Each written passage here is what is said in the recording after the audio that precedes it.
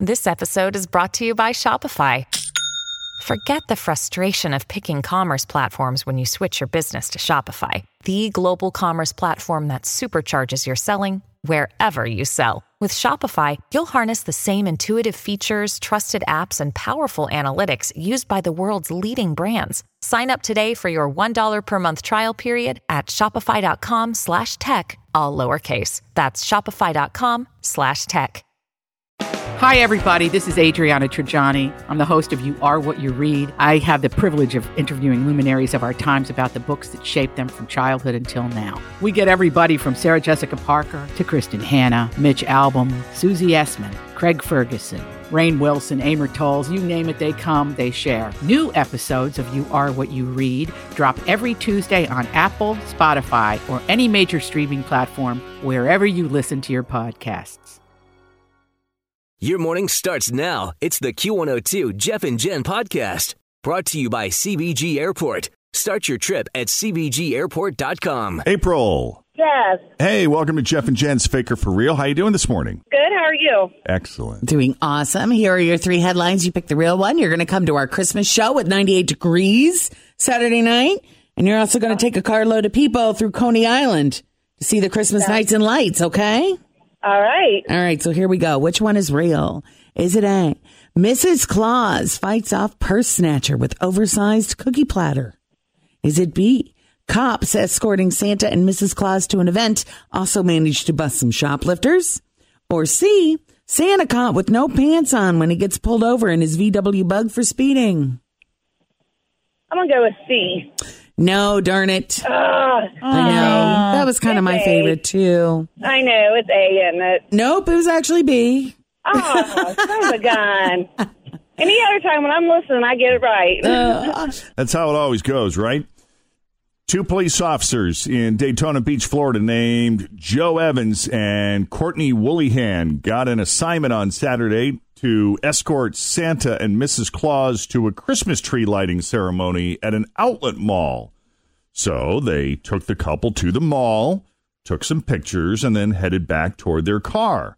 And when they got to the parking lot, the cops spotted some people trying to steal a tire from the car. And when they searched their car, they found they just shoplifted stuff from 6 stores at the mall. Wearing an ugly Christmas sweater is not a good enough way to get hipster attention anymore. Everyone pretty much does it, which is why people are stepping up their game like this. The hot new trend for holiday parties this year is putting tiny Christmas lights in your beard. And I think it's really stinking cute. I do.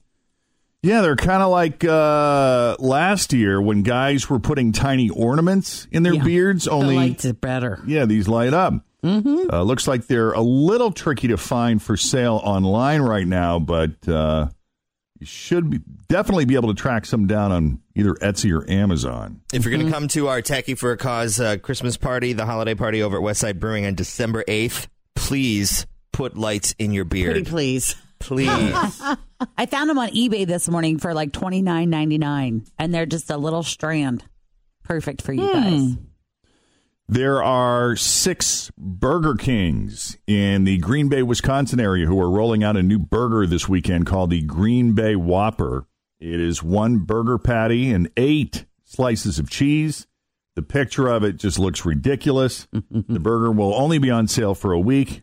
That should be enough time for it to inflict at least a few heart attacks, though, you figure, right? A couple here and there.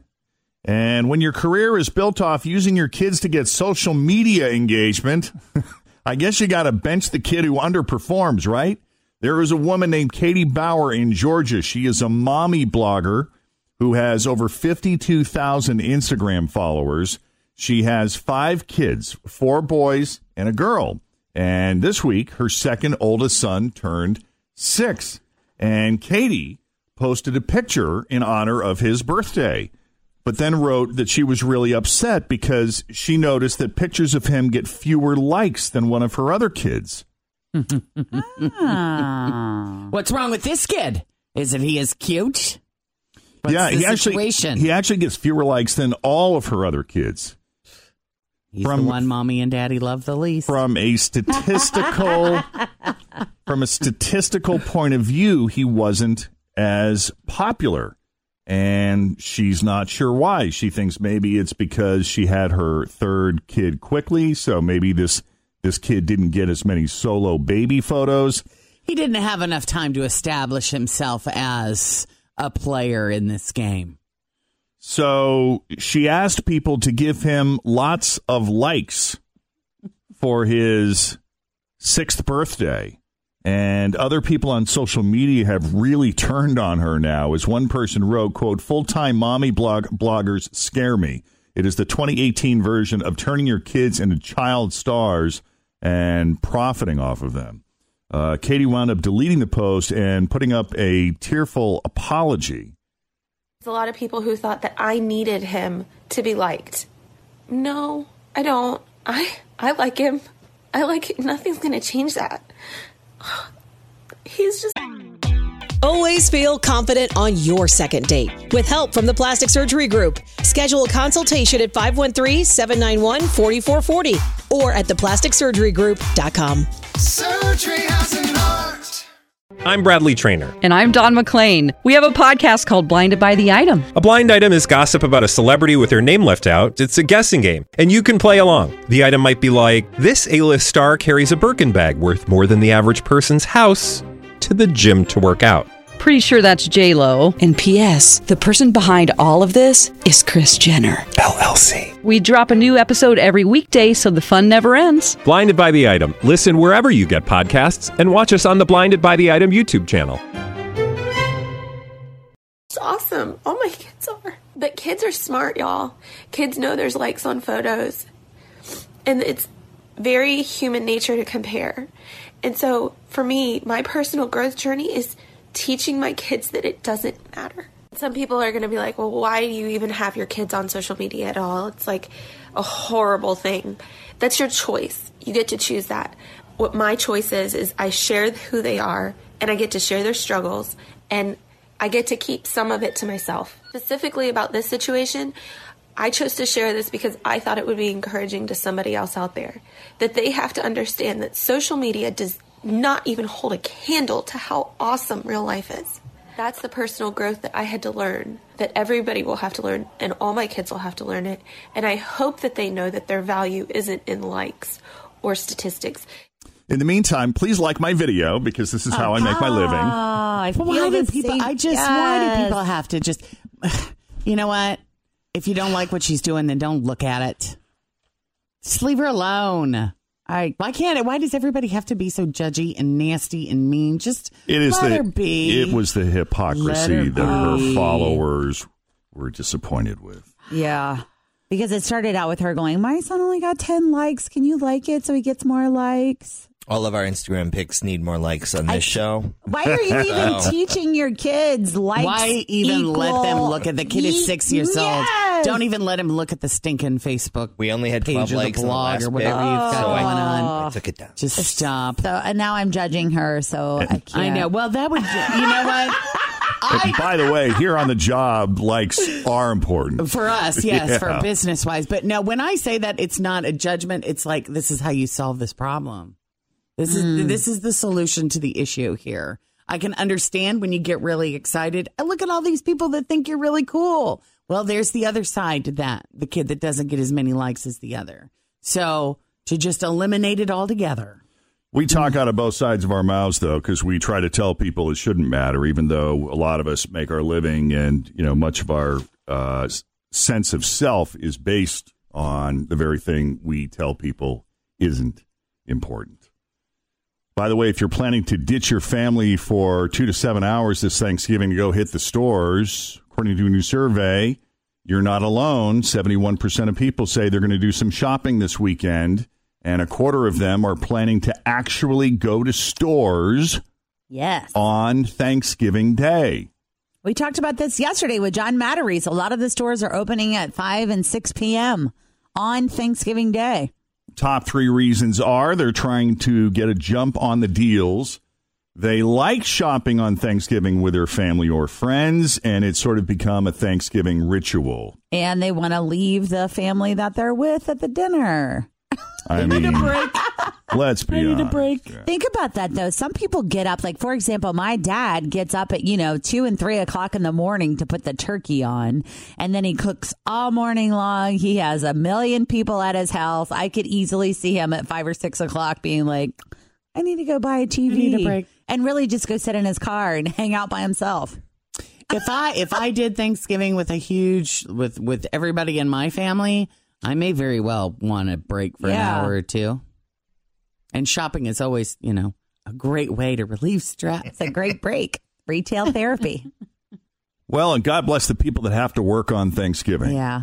I just hope people are nice to them. Just be nice. If you're going to go out on Thanksgiving, be a nice person because you can see how that easily can go wrong quickly. Hopefully they're happy about earning some holiday pay, but if they're not and they're there because they have to be there, give them a break. Treat them with a little bit of respect. Survey on BuzzFeed asked people for their opinions on different Thanksgiving food, and believe it or not, the type of pie that most people want is not pumpkin. It's actually apple. It got 42% of the vote versus 39% for pumpkin and 19% for pecan. Pecan wasn't even close. The survey also found people would rather have regular green beans than green bean casserole. Yes. I'm with you. Yep.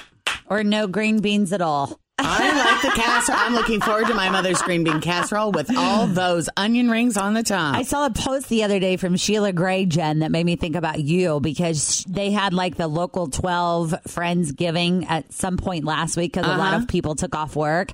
And she made the classic green bean casserole with those giant French's onion circles on top. I about threw up. I bet if Sheila did it, it was fantastic. She said she didn't do anything fancy, just the classic. You got to have some green on your plate. Like when you make your perfect plate, you got to have a little green. That's where the collards come in. Or you sure? Or the, casserole. The broccoli casserole. They are split 50-50 on stuffing versus mac and cheese, although I don't understand why you can't have both. Do you guys do mac and cheese? I don't think we do. Sometimes. No.